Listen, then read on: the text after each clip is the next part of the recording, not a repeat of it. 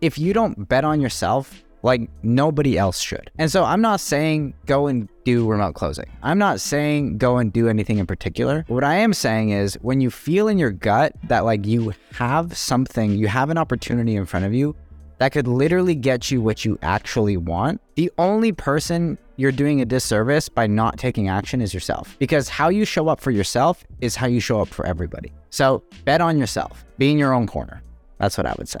All right, what's going on? Aaron here, back once again from the Remote Closing Academy podcast. And in this episode, we got something special for you. Now, about every 5 to 7 episodes or so, we'll bring in a team member from the RCA team, someone that works, with either a closer or setter, and just give their stories, and then also get really tactical about the things that they can do or that you could do watching this to see success within the remote closing industry. Now, the interesting thing about Matej, the guy that we're going to be talking to today, is he's actually the setter lead. He's the setter manager of all the appointment setters. So he's really the guy to talk to, especially in our team where we're, operating a really high level. He's the guy that you talk to if you want to become one of the best, if not the best setter in the industry. And I've seen, a ton of people come under his leadership and just absolutely crush it from the teachings and call reviews and all the things that he does to pour into his team. So kind of a longer intro here, but I wanted to set the stage so you guys just see how valuable this interview is and how much you can learn as long as you listen to, all the way through the end. So with all that being said, let's go ahead and jump into this interview with Matej. With that being said, Matej, how's the week been? How's everything going? Dude, Aaron, you are too kind. I don't think I've had that nice of an intro on anywhere I've been before. So let's go. I love it. All right. And so you've listened to some of the snippets in the podcast in the past. So you know that one of the things that we do is we take a step back and really, learn more about how you got started. And I know you've been in sales for a little bit, but let's just take it back even before sales. Like who was Matej before all of that? Yeah, so dude, before sales, I was just a little kid. I got out of my birthday's in December, so I was always like the young one doing things. And so I got out of high school at 17 still, and I got into college and I did an accelerated program, so it was 2 years to be done, and it was all about music production, audio production, business management, all that kind of stuff. So it was kind of cool. And I was doing that, and 3 months before I was set to graduate, I found out that my now wife was pregnant, and I was like, here I am 19 turning 20. I'm like, fuck. Not ready, not ready for that. But it kind of forced me to grow up quick because next thing I knew, baby was born and I needed to start making money. And so I started working for a telecom company, and I was just doing tech support. It was literally the only job I could get. I was working 4 a.m. It was terrible. But they started allowing us to do upsales. And I've always been I've always wanted to make the most money possible and be the best. I have this, okay, people are going to hate me for saying this, but I have this saying. I have this saying. It's kind of a joke, but it's kind of true. I genuinely have this feeling inside that I'm better at most things than most people. Yeah. And it's first of all, it's Jeff, funny because I have to clip that out. No, it's okay. Leave it. But here's the thing. I'm a really fast learner. So it's funny because whenever I pick something up and I do really well, I look at my wife and I'm like, huh? Anyways, so you'll see the relevance here. So here I am at the tech company doing tech sales. I'm trying to be the best. There's a bunch of metrics that you can meet, KPIs, and then you can exceed and you can become best on team. I wanted to become a team lead, the fastest team lead ever. That was my big goal, Then they started to let us do upsales. So whenever somebody had a problem that you could fix by selling them something, you could sell it. And they would give you $5 for every upsell. And I had the most upsales out of everybody. I never did any sort of sales training. I just was kind of natural at it. I make people laugh, and it's the whole thing, And then they didn't pay me any of the money they owed me, which is kind of frustrating. Yeah, so I was like, okay, this is no bueno. It's been 8 months. I didn't see the upward momentum that I needed. I had these big dreams and, visions of what I wanted. And a baby, Yeah. So I quit that and I jumped into a software sales gig. I did that for 5 years. I was a sales trainer. I grew from a junior account exec to a regular account exec to the sales trainer on the team. And so here I am. I think I know everything about sales, and I knew it was good. But dude, I was kind of capped at $70K a year, and I knew it was funny because at the time I was thinking so small. I had my big goal was if I could get to 80 grand a year, everything would be perfect. That was like my big dream, you know? I was like, dude, 80K, I did all the math. I like broke down all the finances. I was like, dude, 80 grand, I'm living the life, you know? Turns out that's not true, by the way. And I was there again, upper mobility kind of started to stagnate, but I was like, I was never really looking for anything else, even though I knew I wanted more because I was safe, you know, like everything was comfortable. I finally got to a point where I could pay my bills. I was like way in debt. So I had been paying my bills finally. I haven't really been able to save a lot of money, but I'm getting by, you know, like food on the table, house overhead. I don't do extracurricular activities, but like everything's okay, you know? Yeah. And so I was kind of like stuck in this life because I could go try something new, but then like what? You know, like then what if it fails? And then my wife's not working because she's taking care of the baby because then we had another baby. And like now it's this whole thing, right? And then all of a sudden, the 2 months before COVID, the company sent me a message while I was eating dinner. It was like 7 p.m. And they said, hey, don't come to work tomorrow. We're closing the doors. Out of the blue. It was like Sunday night. Monday, company didn't exist anymore. They went bankrupt just overnight. And I was like, what the fuck? I remember like literally sitting there, like I was like crying because I didn't know what to do. I was like, I didn't have money saved. Rent was due in like 3 days. I didn't get my last paycheck. I didn't get any severance because they didn't exist anymore, so they didn't have to pay it. It was this whole thing. And I was like, shit. I paid off rent because it's like literally with the last money I had. 30 days was looking for a job. COVID had then hit and nobody was hiring. And so I literally moved my wife and 2 kids into my mom's basement. And that was a big blow to the ego. That was a rough one for sure. And while I was there, I kind of realized that like, hey, this is an opportunity for me to like actually try something that I never would have tried ever in any other circumstance. And I started selling insurance, which was 100% commission. Never done anything 100% commission before. Thought I was great at sales because I'm the sales trainer. You know what I mean? I was a sales trainer for like this big tech company. Like, what do you want? Get into insurance sales, flop miserably. Like I was making like 3K a month, not even. Oh man. And like what was shitty was you had to like call all like these people that were it was basically like a bait and switch to call people that didn't really want insurance, to try to convince them to get on the phone with you, to then get on a Zoom call with them, to try to sell them, to, you know what I mean? It was just, and then you have to like support them all. It was like this whole big process and it sucked. And what I realized though was that what was interesting about it is however much money I generated for the company is how much money I made, is like directly proportionate to how much money I made. And so what I realized is like, hey, if I could just get actually better at sales, if I could swallow my ego and take all this like knowledge of sales that I have and put it off the side and like just get better, I'll make more money because like I have unlimited potential. You know? Yeah. And so I was looking into sales courses. I bought like a small, like $2,500 video sales course, went through that, started to get better. Now my income bumped from like 3K to 4K. And I was like, oh, it's working. Yeah, it's working, you know? And so my income bumped to like 4K. And then the next month it was like 4.5, 5K. And then it kind of bottomed out. And I was like, okay, I need more training. I got to get even better, you know?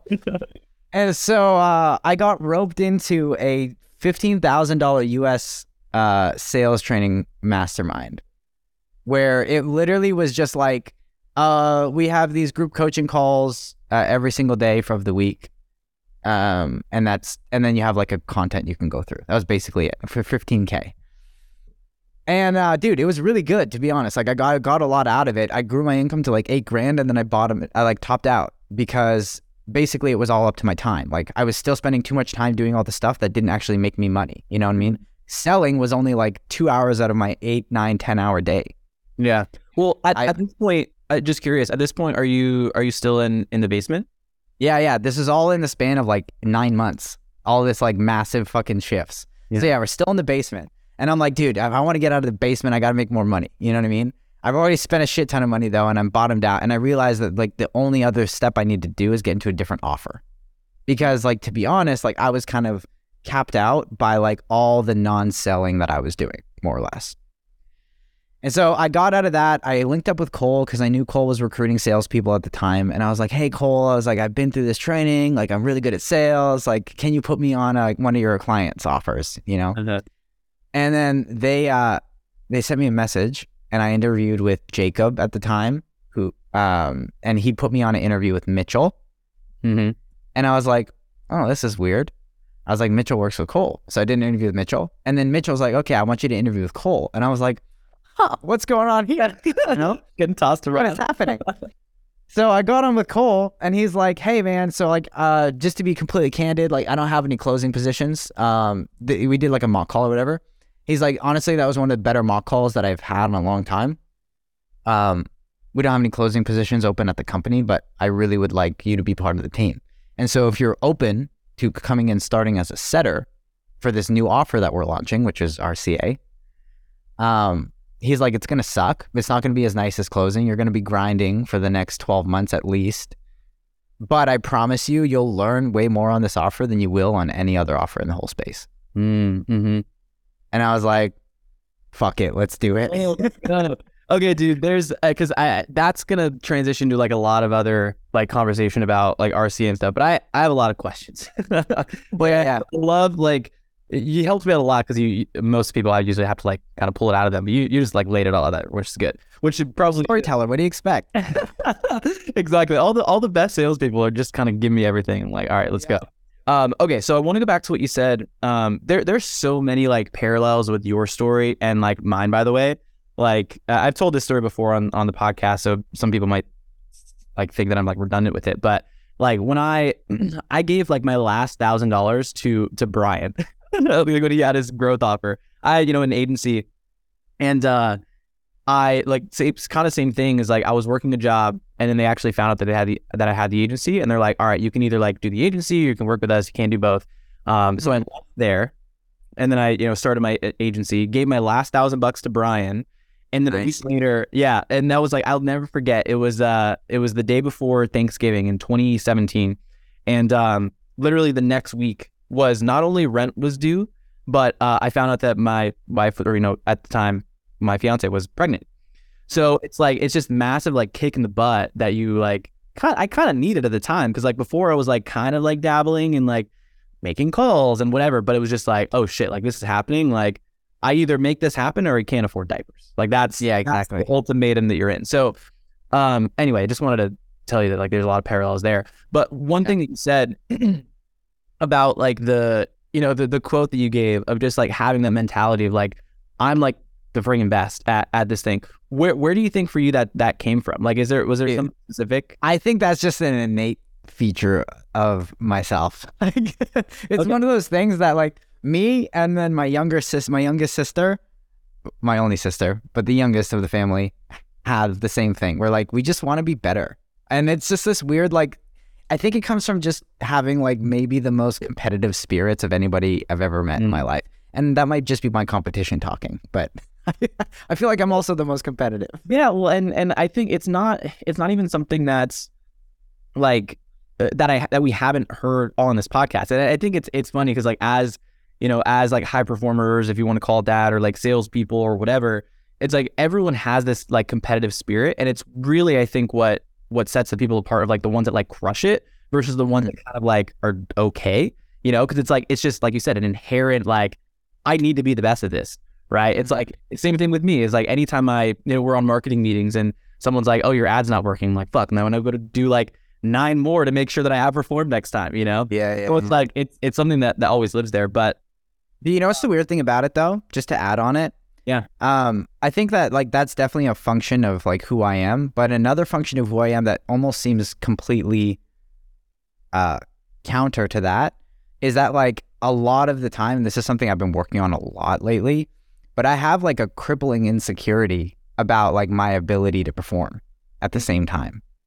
So like I think I'm the best, but also I low key I'm like, but what if I'm not good enough? Yeah.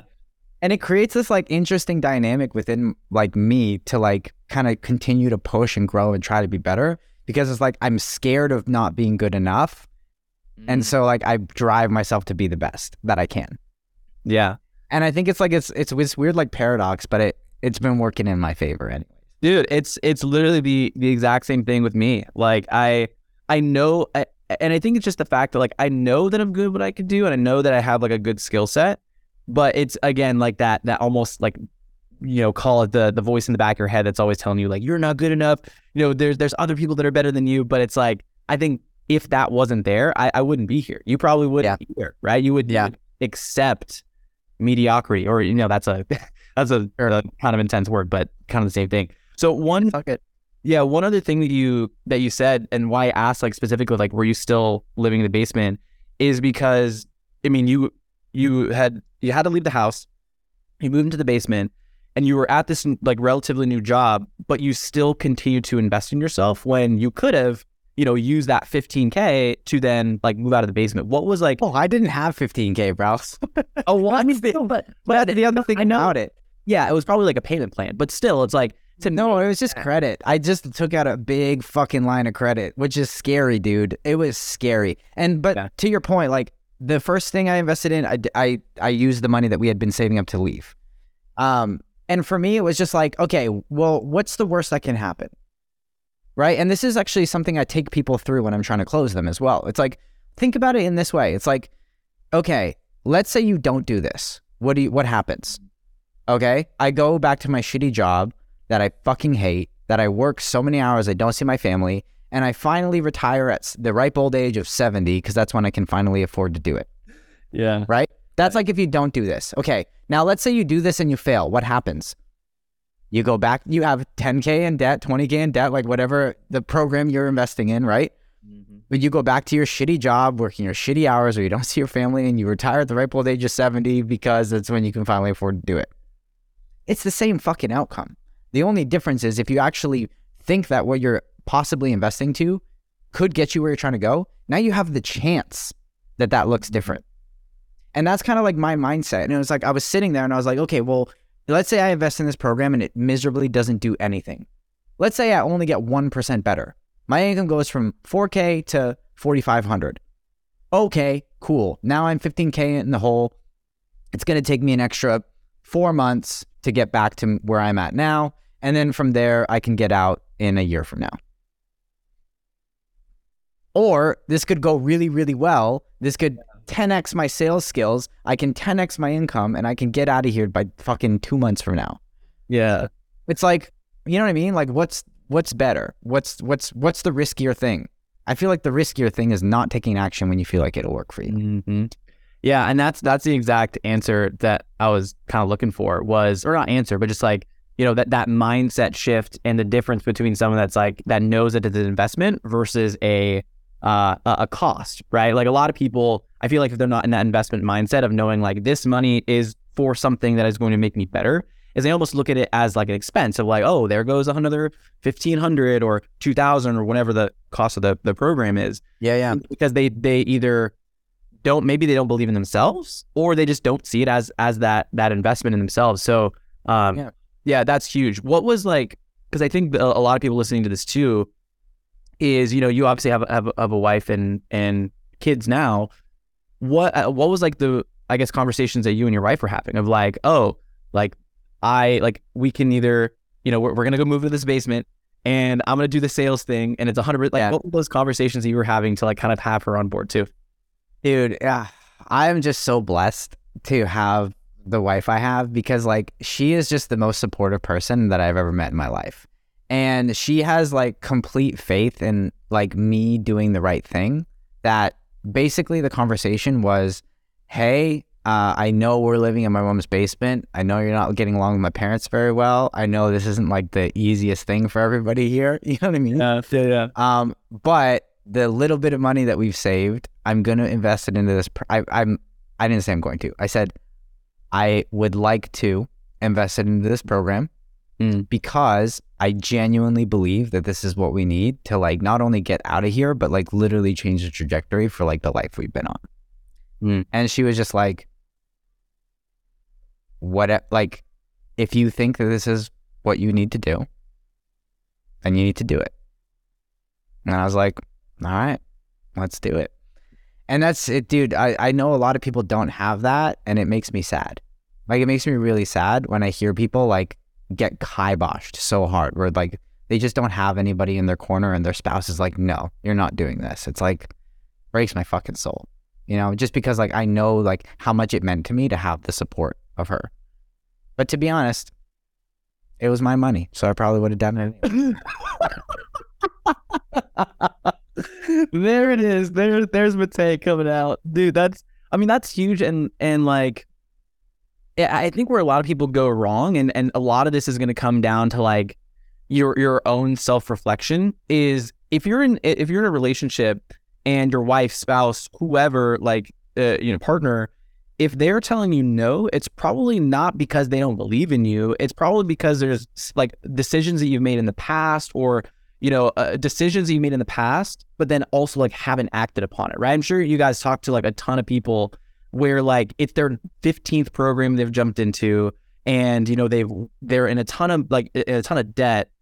So a lot of time, like if you guys are like, anyone listening to this is in that situation, whether it's remote closing or the next thing that you jump into, like just kind of look internally and figure out like, why is my spouse, partner, wife, whoever not as supportive of this? And what can you do to like make sure that if you were to make your next investment, like more often than not, a lot of these courses, you're not getting scammed. It's just like you're scamming yourself, right? You're not doing things that you need to do to see success in those, Yeah, often I ask people on those calls is like, why would this be different? You know what I mean? Like I hear them, oh, I've tried this, I've tried that, doesn't work. It's like, okay, why would this time be any different? I haven't followed through. Why would you follow through this time? Because like if you don't have that like big why, that big reason behind it, it's like, dude, you're not gonna, no offense, but it's just not gonna happen. Like if you're comfortable and happy with like the next 10 years looking like the last 10 years, it's like you're not gonna grow. It's impossible. You have to first make that decision like, hey dude, I don't want to be here anymore. We want to make a change. Mm-hmm. And then it can grow from there. Yeah. Yeah, I think that could definitely help a lot of people. Well, actually, one last thing on that. What would you say to someone that maybe is in that situation? Like if they are in that situation where they're like, my partner, my husband, my wife, my spouse, whatever. If they say, well, I just don't feel supported, what would you say to that person?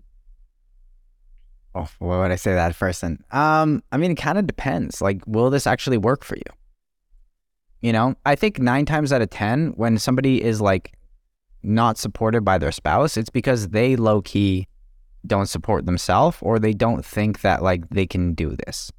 Like they don't think that this will work for them.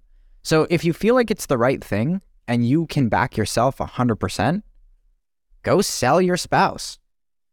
You know what I mean? Like it's not that hard. If you're like, hey, I need to do this because I don't spend time with the kids.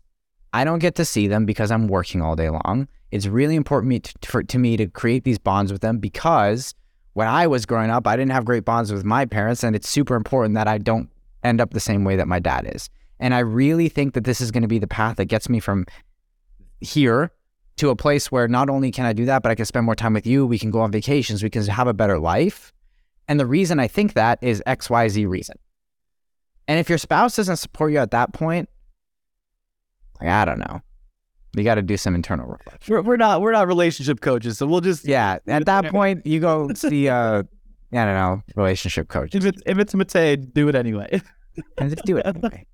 Just go open like another credit card that they don't know about, and then just pay it off with what you earn in the program. But like if you're gonna do that, you can't fail. You know what I mean? Like so if you do that, like you got to make sure it works. And some people that helps them. It's like they kind of need that like fire under their butt. But okay, so let's now we'll fast forward a little bit. So you have the conversation with Mitchell and then Cole, and then you come on and then he tells you, okay, you're going to have to spend the next 12 months and it might not be like best, but you're going to learn a shit ton. What happened next? Yeah. So, well, I mean, I said yes. And that was like a big thing for me because, I think the reason I did it is because the program that we're talking about is the Remote Closing Academy. And I was super intrigued by this idea of like people going through the same journey that I went through, but like in a condensed, more like intentional environment. So like this process that took me a year is basically getting going and like blown down into like 2 to 3 months. You know what I mean? And so I knew that I could talk about it with a ton of conviction because I was like, hey, like I'm not the smartest, tool in the shed. Like, there you go. Exactly. And so like if I could do it, dude, like you can do it. It's not that hard. Right. And so I had a ton of conviction about the offer. I thought the offer was great. I've been through some of Cole's training. I knew his stuff was legit. So I was like, yes. That would definitely let me on your team kind of thing. So I was the very first setter for RCA and STA at the time. And dude, it was crazy because like I came in with like 0 processes, like no systems, no nothing. It was basically like, here's our closer training, go set people. I was like, wait, what? And so like, dude, it was basically just me figuring out like how to do shit. And then like a couple weeks later, Jared came on the team, and then it was just me and Jared for like the first 4 or 5 months, just like maybe 3 or 4 months, just like literally building systems, testing things, finding out what works, finding out what doesn't work, trying new copy, trying like, first I'm going to message them on Facebook, then I'm going to dial them, this time I'm going to dial them, and then I'm going to message them, I'm going to text them. Like it was this whole thing. And we were just like trial and error, trying to fix it and figure out how it works. And we got pretty damn good, pretty quick. Jared had some setting experience, so he did better than me right off the hop. That's just because I was like a little behind in my experience. That's my story, and I'm sticking to it. That's only why. That's the only reason. That's the only reason, dude. Other than that, I would have been better. I gotta keep the mind rolling, you know. Yeah, exactly. Anyways, so we built all this stuff. We started getting really good. Started making a bunch of money. Then I was like, Brian, I want to be a closer, and he's like, I don't have space for a closer right now. You're not ready. I was like, okay, set. Brian, I want to be a closer. We don't have space right now. You're not ready. Okay, no worries. Set. Hey, this guy could probably close right on this call. Hey, do you want to buy? Yes. Dope. Cha-ching. Money in the bank. Set. Brian, can I close? Oh, by the way, I closed somebody last week. I just gave it to Jacob, but really I closed that one. Oh, no, you're not ready yet. Okay, no worries. Head down, work. So like basically this was the process.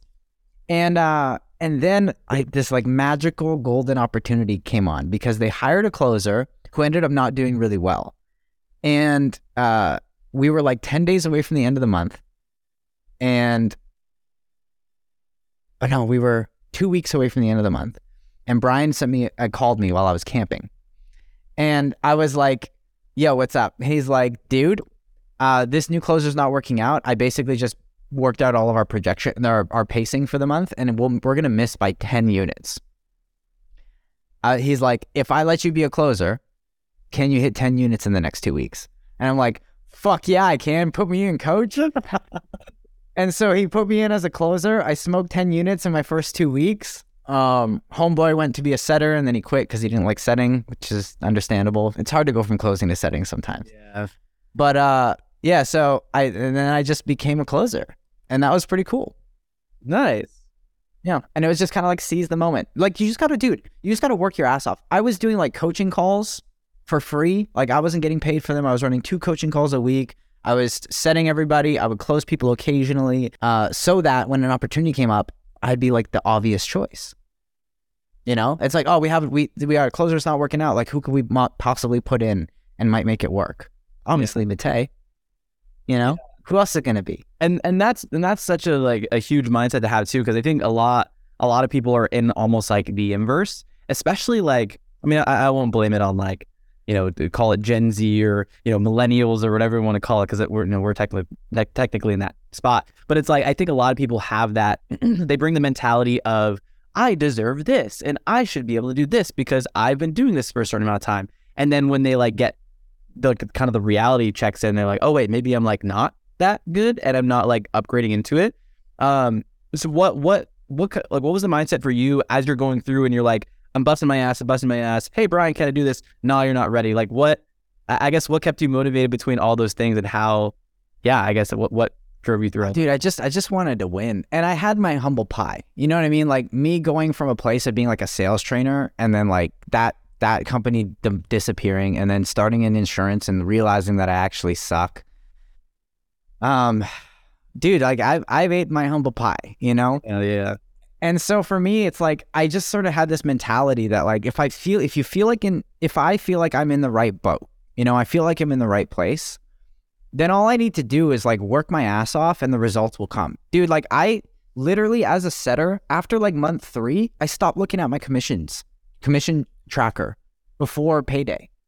Because I was like, dude, I know if I grind and I like bust my ass and I do everything I need to do, like I'll make enough money. Like the money will come. I'm not worried about it. What I'm worried about is like become the best, make a big impact so that it becomes obvious that like you should get the next opportunity. And like, you don't got to pay me. That's fine. I'd rather go in with the mentality of like, hey, I'll work for you for free for fucking 6 months. And then after 6 months, you pay me what you think I'm worth. You know, obviously don't work for free, but like, that's the mentality you have to have. Like I did a ton of stuff that I wasn't paid for just because I wanted to make myself more valuable. The more you do, the more valuable you are, the more leverage you have when you say like, hey, I want to raise or I'm going to go somewhere else.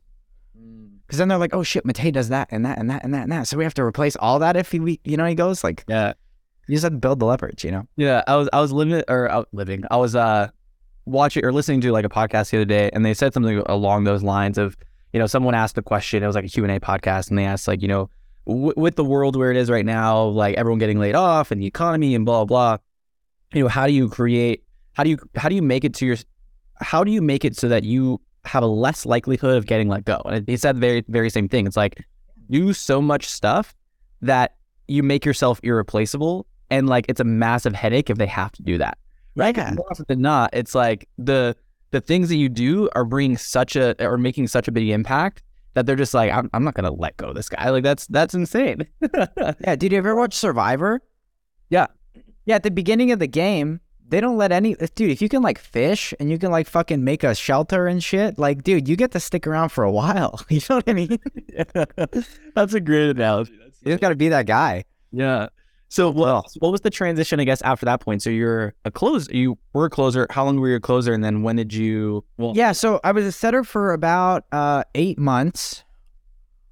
And then by month 11, because I started right in January. So by November, I hit my first 10K month as a closer. And I was pretty hyped about that. And then I was a closer for another, probably like 1, 2, 3, 4, 5, 6-ish. I'd say like 6 months or so. And then I started doing this like closer / setter manager hybrid role, where I would like just basically train the setters that were on the team, make sure that they can get better, help them find like their workflow and all that kind of stuff while also closing deals. And then I did that for like 2 months. And then I've transitioned full time into like a setter manager role, which is kind of cool because like now I don't have to take calls anymore. Just wouldn't want to. Yeah, I was gonna say like that's the pull to that. So I want to take a step back and almost explain this to people too, because some people might not know anything that we're talking about. Sure. Within this podcast, we talk a lot about the appointment setters and the closers. And the appointment setters obviously are the ones, they get the inbound calls, whether it's through Facebook, through forums, whatever. They are then like messaging the actual prospect or getting on a call with them, and they're setting it for the closer. That's all we really talked about at this point. The role that Matej has jumped into is he now is able to, like, you need managers within those, right? When when a team has, more setters, right? You can't just have a bunch of setters just kind of running around and doing their own thing. You got to have someone that kind of manages that. So that's where Matej's jumped into. So now what he does is, instead of getting on calls all day long and trying to close them or, trying to set appointments or anything like that, he's managing the setters to make sure that they're doing their thing. And that's kind of the breakdown of that. So, I guess what made you make the decision to, I wasn't just the fact that like you didn't have to take calls. Is that like the main reason you did that, or like, was there any other reasons? I don't know. I like taking calls. Calls are fun. I'll still hop on sales calls if there's a closer running behind and like the setter needs somebody to jump on, I'll hop on. It's fun. So I enjoy calls. I think for me, it's just sort of like the scalability of it. To be honest, like being closer is awesome. And it's a really cool because you have a lot of like balance and you can set your schedule up and all this other stuff and you can make a ton of money. And it's directly performance related, which is cool because you feel like you have a lot of control over your income. When I became a setter lead, dude, one of the things that stressed me out the most is like, I could like see what was going on. I could see the problems, but I felt like I was just watching the Titanic go towards an iceberg. And I'm like standing on a different iceberg and I'm like, yo, turn the boat, turn the boat. But like the boat's just fucking going, So you do get like maybe like a sense of a lack of control when your income is kind of determined by like the other people and like them doing what you tell them to do. So that was kind of stressful. And in hindsight, wasn't part of my equation. Didn't think about that. Would still do it again. But no, for me, it was more just like the scalability of it. I felt like I could probably take it further and I could develop a new skill set that I don't already have. Like it's real, like leadership management, not something I already really had. And so I thought, hey, if I can develop a new skill set, again, I can become more valuable and I can open up to new opportunities and new doors in the future. So, because I know I can sell, I know I can set. So now like, let's learn how to lead. Taking like the next, like that next step. I think one of the things I'm curious with you as well is, you know, anyone that's listening to this that, you know, some people might not know about closing, but then there's also a lot of people from just that are in RCA that, you know, that listen to this too. Do you have any like main thing? Let's say you're talking to a new setter, right? Someone that's just coming on an offer. Is there any like main, call it tips or like things that someone should look out for to like crush it right away in their offer? Like, I mean, you're managing setters, so like, what do you usually tell someone brand new on the team that? Dude, honestly, for new people, they just need to like work. They just need to grind. Like, especially with setters, it's all about like most setters come with not a lot of experience. And so if you're coming onto a new offer with not a lot of experience, you have to get experience. And the only way you get experience is by doing the damn thing. And so I have a lot of setters that come through that like, they overanalyze everything. They try to be perfect. They try to like do it this way, that way, do it the right thing, try new stuff. But really, like all I need you to do is like get on the phone with people. If your number one goal is like, how can I talk to the most people possible today? And then set everybody. Dude, even if you feel like they're not qualified, just set them. And the reason is this. When you first start, you don't know who's qualified. You just don't have enough data for your radar to be any good. And so like if you play God and you say like, oh, I don't know if this person is a good to set. Like obviously there's people that are like really obvious, you know what I mean? Like living in a van down by the river, like don't set that guy, you know? But other people, you know, that are kind of like, I don't know, maybe, probably not, just set them. Because you'll be surprised at how many of those people like find a way to make it work and close. And then like, if maybe your intuition is right and you get feedback from the closer, like, hey, that was a terrible call. Why would you put them on my calendar? And you could be like, hey, Matei told me to set people. That's kind of what I was thinking. Noted. Right? And now that's like, boom, 1 point of data.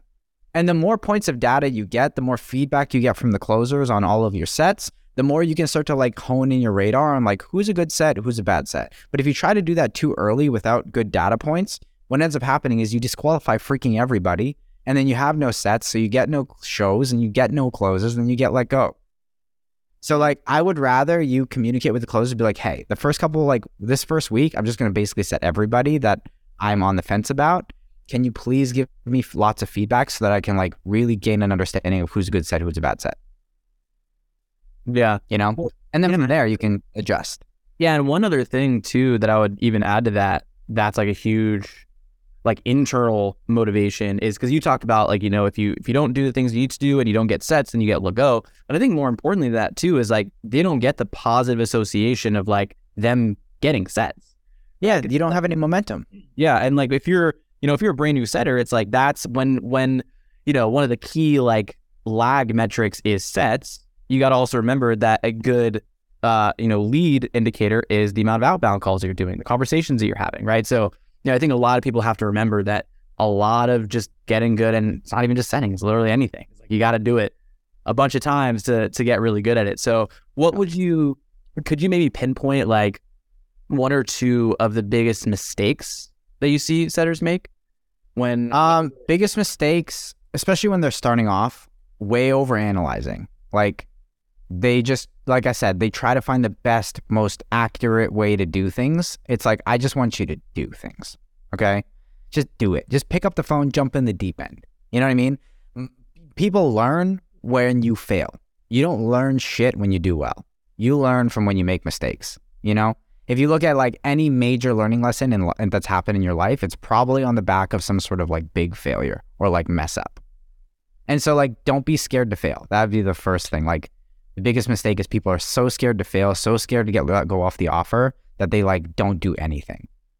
It's like, don't be scared to fail. And then a second big mistake that people do, it's like they overcomplicate the process. Like with setting, all you got to do is you got to figure out like, what's your problem? What have you tried to fix it? What do you really want? And then if like you can actually help them get to where they're going, you tell them that and why you think that. And then you suggest a call with the closer. Like, this is basically it. It's like not that hard. Obviously, there are specific questions you can ask to uncover those details, but at the end of the day, it's what's your problem? What have you tried to fix it? What do you really want? If I can help you, let me tell you about it. Like, that's it. Yeah. And so everybody always like overcomplicates. Like, what's my specific tonality on this one particular question supposed to be like? It's like, dude, how would you say it in real life? And that's how you should say it on the phone. You know what I mean? Yeah, nothing different. And I think one thing to add to that too, I mean, it's all the overthinking part of it, is when I had my agency, and we had one point we had like 2 setters. And I think a huge thing that I saw that they made the mistake on was trying to be the closer, right? Just giving way too much detail and like try to like, sell the offer when, what I always tell new appointment setters, people that I've talked to, it's like, you shouldn't be don't sell the offer, sell the next call, right? Why, like, what can you say to them to help them understand that like the call itself is going to be beneficial, agnostic if they decide to move forward or not, or they want to know about the offer. Because what happens is people start to, like, the more that you complicate it, the more the other person's going to complicate it, and they're going to have 100%. More questions, and then they get into this place in this limbo period of, because they have so much information, then they just get discouraged and like, well, like, I don't know if I want to talk to them because it sounds complicated and whatever. It's like you said, if they just ask them, where are they now? Where do they want to be? What's holding them back? What have they like tried to do in the past to fix it? Like, that's all you need. Just at the next. Well, dude, that's the thing too. It's like, a lot of the time, if you give too much information on a setting call, it's like you're actually doing the prospect a disservice, because they don't have all the specifics, but they have enough to feel like they know everything. Mm-hmm. And so they're going to make a decision on whether or not this is what they're looking for before they even get on a call with the closer and find out what it actually looks like, because they think they know, but they really have no idea. And so you do them a massive disservice by giving too much information. And so I'll tell people all the time, dude, if people have questions, leverage that as a reason for them to get on the next call. Yeah, that's huge. Right? But how does it all work? What are all the specifics? Honestly, man, everybody's path looks a little bit different. So you should probably talk to John, because he'll be able to put together like a customized path for you specifically and answer all your questions.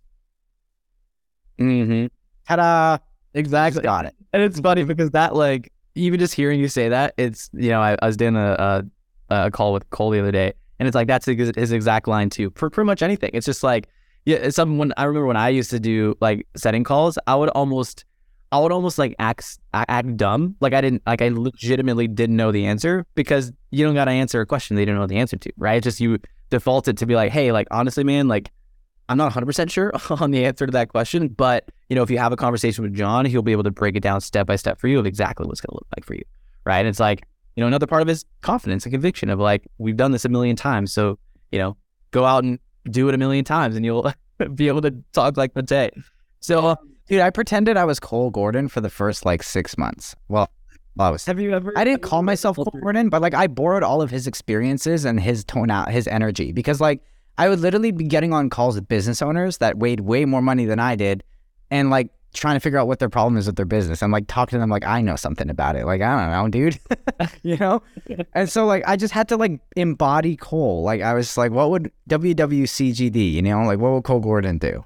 And then I would like say stupid shit, and I would literally think to myself like, damn, would Cole say that? Probably not. Okay, I shouldn't say that next time, And that's how I got better. I was just like, how do I be Cole?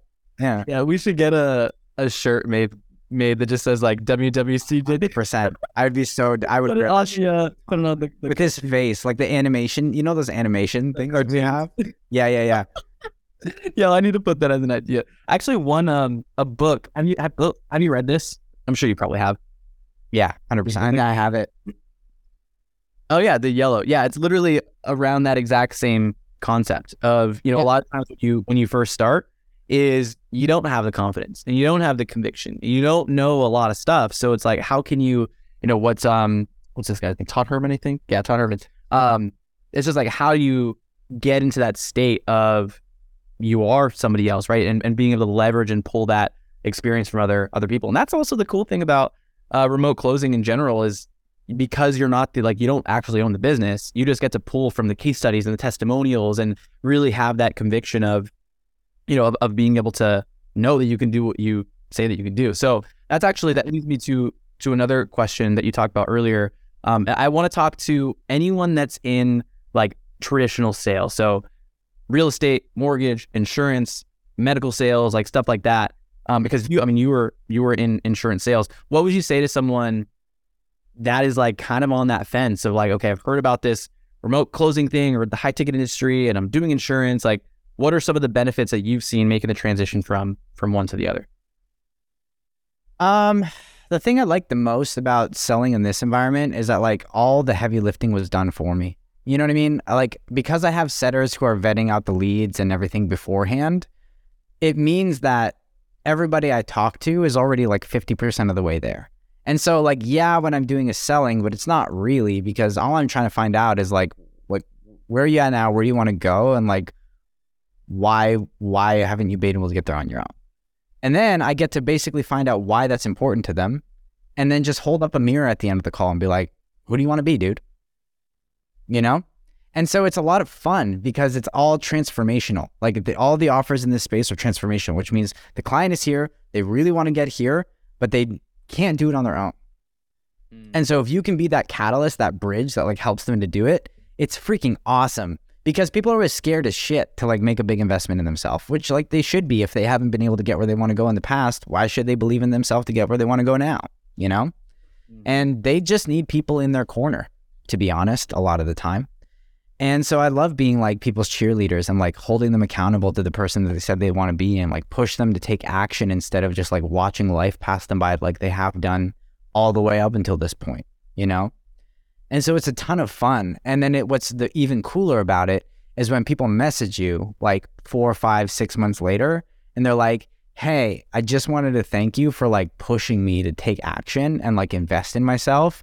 Like I had this one guy that messaged me. I tell this story all the time. Some guy from, can't remember the country now. Like I should probably ask him. It's a South American country. Flew his mom out for Christmas. He was living in the States. Flew his mom out for Christmas, and he hadn't seen her in years. And he messaged me like a couple days before Christmas. I was literally shopping in like a toy store. And he's like, dude, I just want to let you know, like I flew my mom out for Christmas. I haven't seen her in years. Thank you so much. And like, I literally started crying like a baby. I got chilled, bro. This like in the middle of this toy store a couple of days before Christmas, you know? And so like, what other fucking offer are people going to thank you for making them spend like 10K on themselves? Like, get out of here. It doesn't exist. Exactly. Dude, it's funny. One of our new video editors, Ethan, he was editing actually I haven't showed it to you. I'll show you after we record, but it's pretty hype. It's basically an RCA event like breakdown. And I gave him a ton of footage to just kind of go through and you know, put together something cool. By the way, Ethan, if you're listening to this, like completely exceeded my expectations.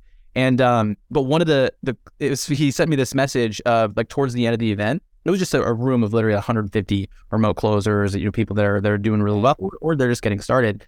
And there was a part at the end of day 2 where literally it was just a sharing session. And like when I tell you, I was like just holding this camera, shaky as shit, like crying, like hearing these stories was insane. Because like, you know, when you hear people share what the impact that even if you had like a small like you know, a small piece of that, right? They did the work at the end of the day, but when they come back and they say like, yo, you literally changed my life, like I'm able to do blah, blah, blah, blah, blah now, it's a crazy, crazy feeling. So yeah, dude, and it doesn't just impact them, it impacts all the people that they're around. And then that impacts all the people that they're around. And it becomes this like cool spider web of like impact.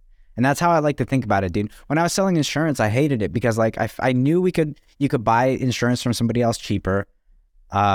And other than that, like insurance is all the same, in my opinion, to be honest. Yeah.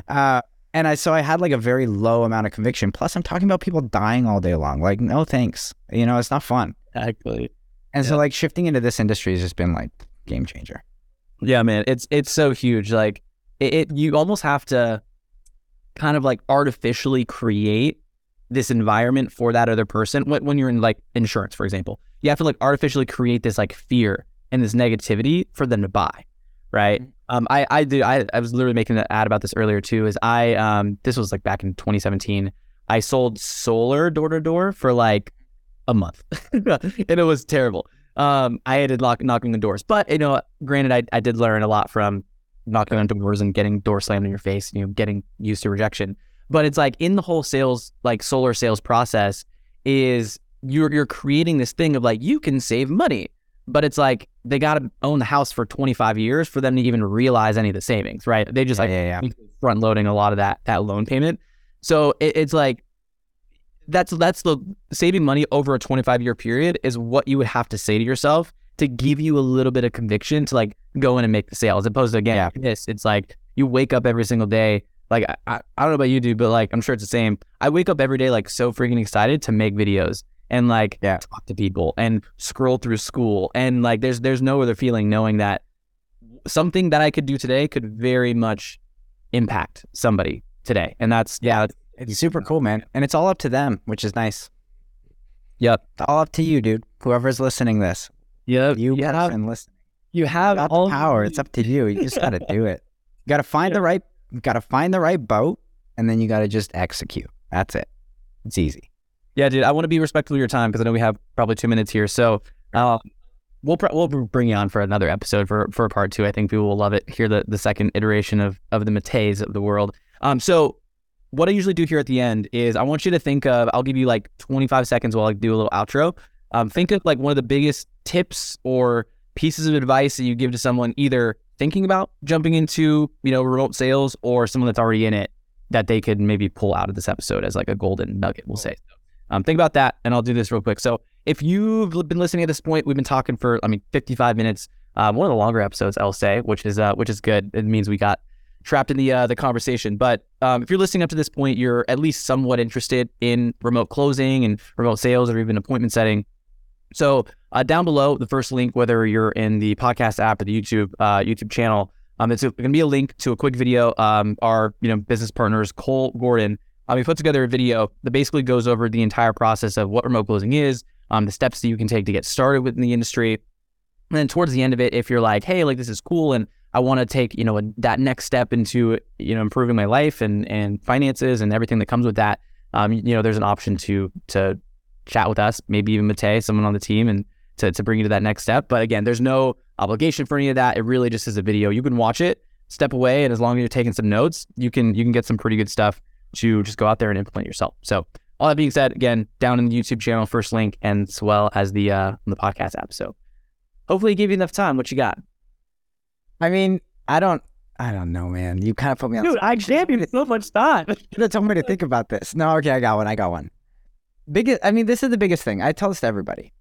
At the end of the day, like, if you don't bet on yourself, like, nobody else should. And so I'm not saying go and do remote closing. I'm not saying go and do anything in particular. What I am saying is when you feel in your gut that like you have an opportunity in front of you that could literally get you what you actually want, the only person you're doing a disservice by not taking action is yourself.